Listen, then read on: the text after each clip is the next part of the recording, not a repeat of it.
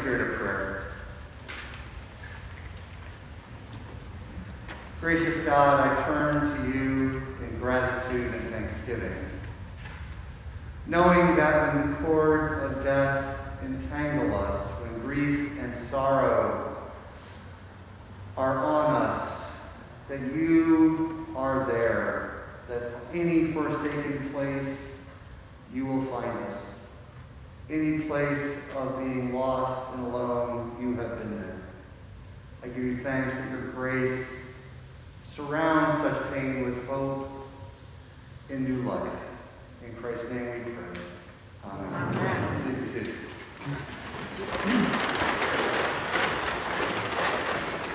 I feel like with everything Tyrone taught us, I should sing my sermon this morning. But of course, nobody wants that. I want to recommend a book to y'all, a book called The Body Keeps Score. The Body Keeps Score. It's a wonderful book that explores how post-traumatic stress gets lodged in our bodies.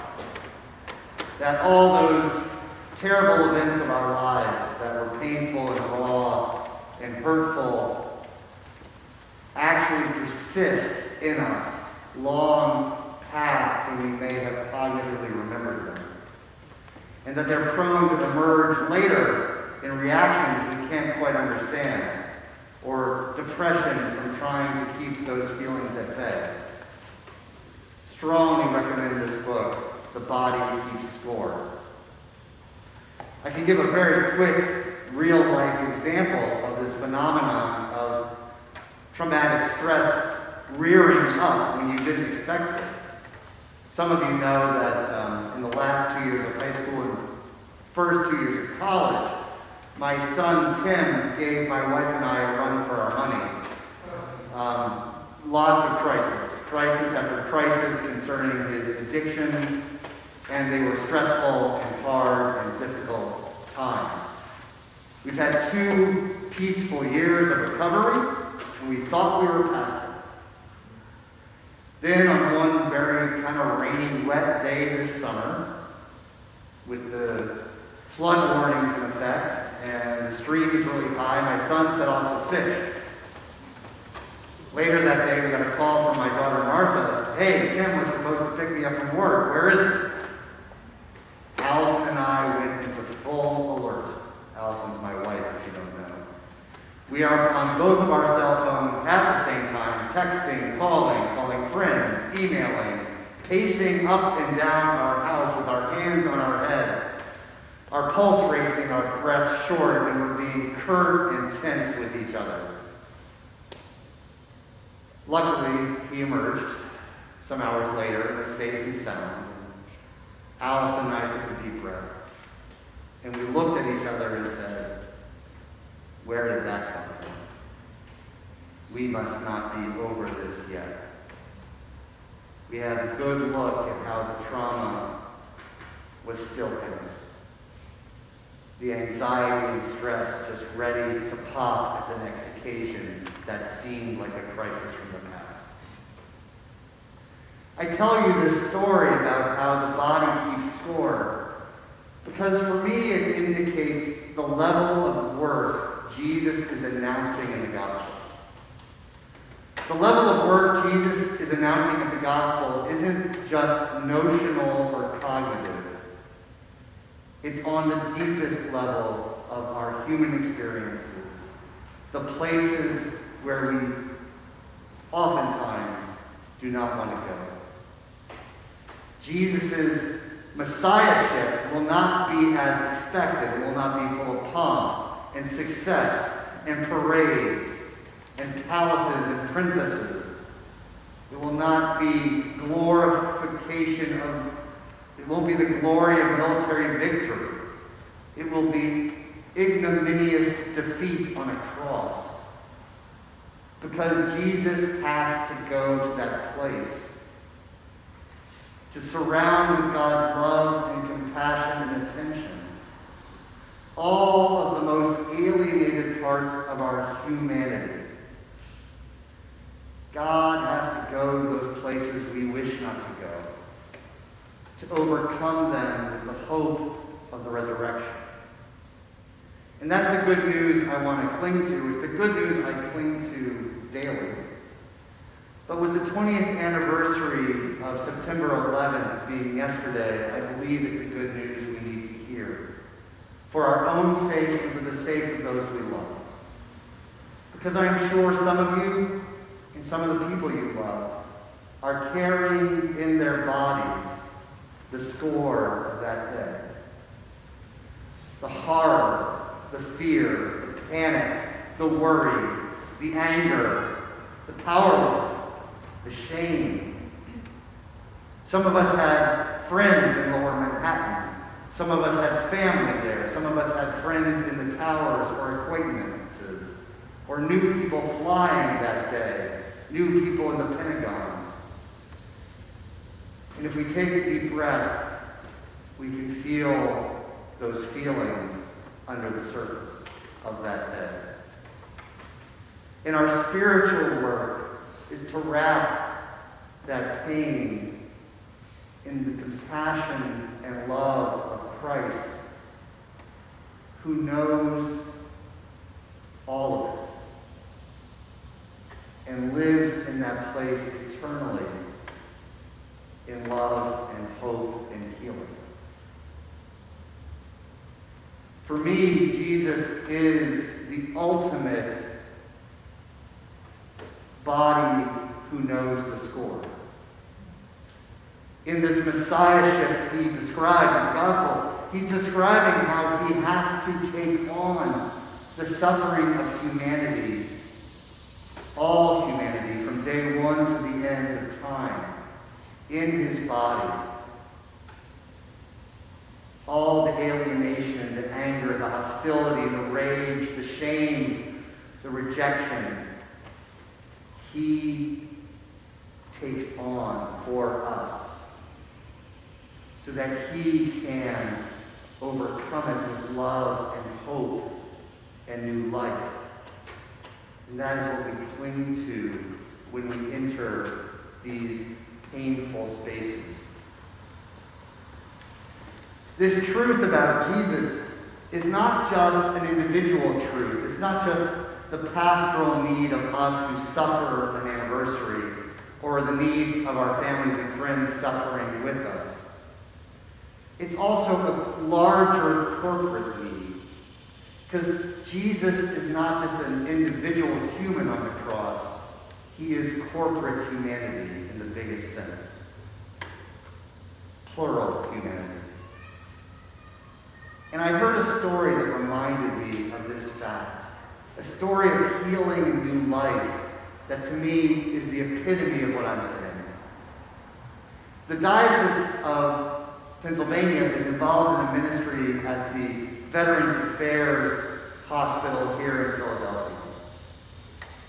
And the ministry is a ministry to soldiers who served in Iraq and Afghanistan who are suffering from what's called moral injury.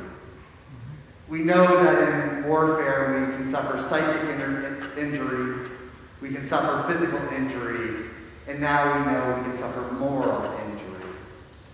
If only I had this language, I would have understood my uncles who went to World War II, Korea, and Vietnam.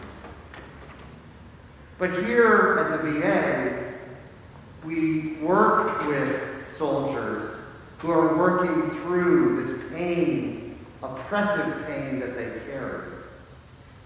And part of what they do is they present their story to an assembly of friends and fellow veterans and church people, and they tell us what happened. And I heard the story of one particular person I'll call Andy. Andy was a young man at the time of 9/11, and to honor his grandfather who served in World War II, he joined the military soon after that day. And he was deployed to Iraq. On one of his patrols, his patrol took fire from a building. They hunkered down, he called in an airstrike, and moments later the building was reduced to rubble. His unit moved into the rubble to search and discovered there was no gunman there. There was no guns, no gunmen, no ammunition, no weapons. And there was a family. Multi-generations of a family, now dead. This was Andy's moral injury. Something he could not erase from his conscience. Something that worked against all of his commitments. Something that broke his heart. Something he struggled with mightily to find relief and forgiveness for years after his service. He told this story to the assembly with great emotion. And then the assembled gathered around Andy and recited some words written for the occasion. The group said, Andy, we, key word, we are sorry. It is because of our choices that you were put in that impossible situation. It was because of our choices you are morally injured this way, and we take responsibility and beg your forgiveness. It was a healing moment. A healing moment of corporate responsibility, joint, shared responsibility. Finally acknowledging that the shame this man felt was something we all shared and put on. I see the story of our Christ, our Messiah, in this story, where the body of Christ finally is taking this pain into itself, not denying it, not ignoring it, not turning away from it, but turning into it with love and compassion that leads to life renewed, connection renewed, soul saved and restored. This to me is the mission of the body of Christ, formed by Christ, when we live out his mission. I have one final challenging place to go with you all this morning, because there's a bigger picture here. We've looked at compassion to the individual who suffers. We've looked at the community rallying around someone who suffers. We need to look at the global presence of the Messiah who suffered.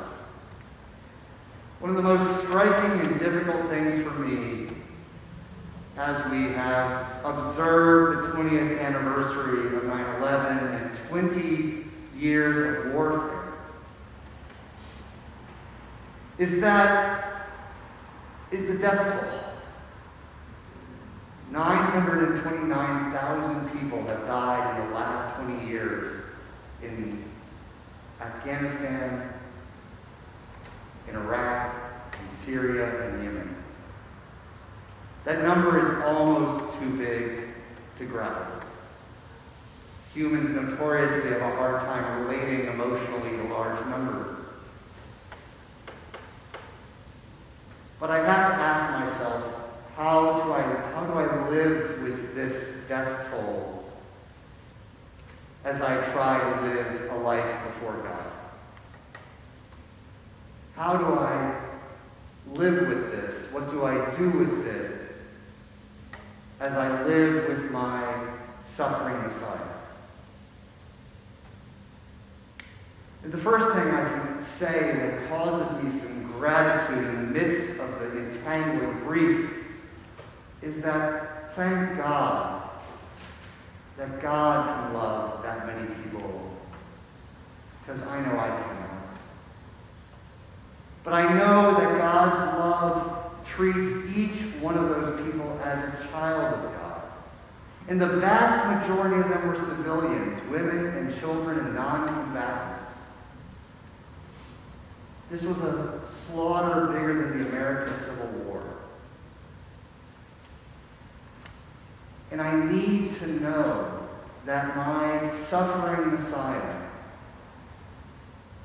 can teach my heart, hardened by nationalism, hardened by parochialism, hardened by all the limitations of my place and time. Our suffering Messiah can teach me that God's love extends to all those people, that they are human beings, that are infinitely valuable to God. And arriving at that deep inner knowledge, that wisdom, I can only believe that we need to find another way. That living before God, we cannot endorse such slaughter. That living unashamed of our association with Jesus, we cannot endorse such massive killing. We must at least sit in the pain and ask ourselves, what can be done differently for the sake of the one we follow?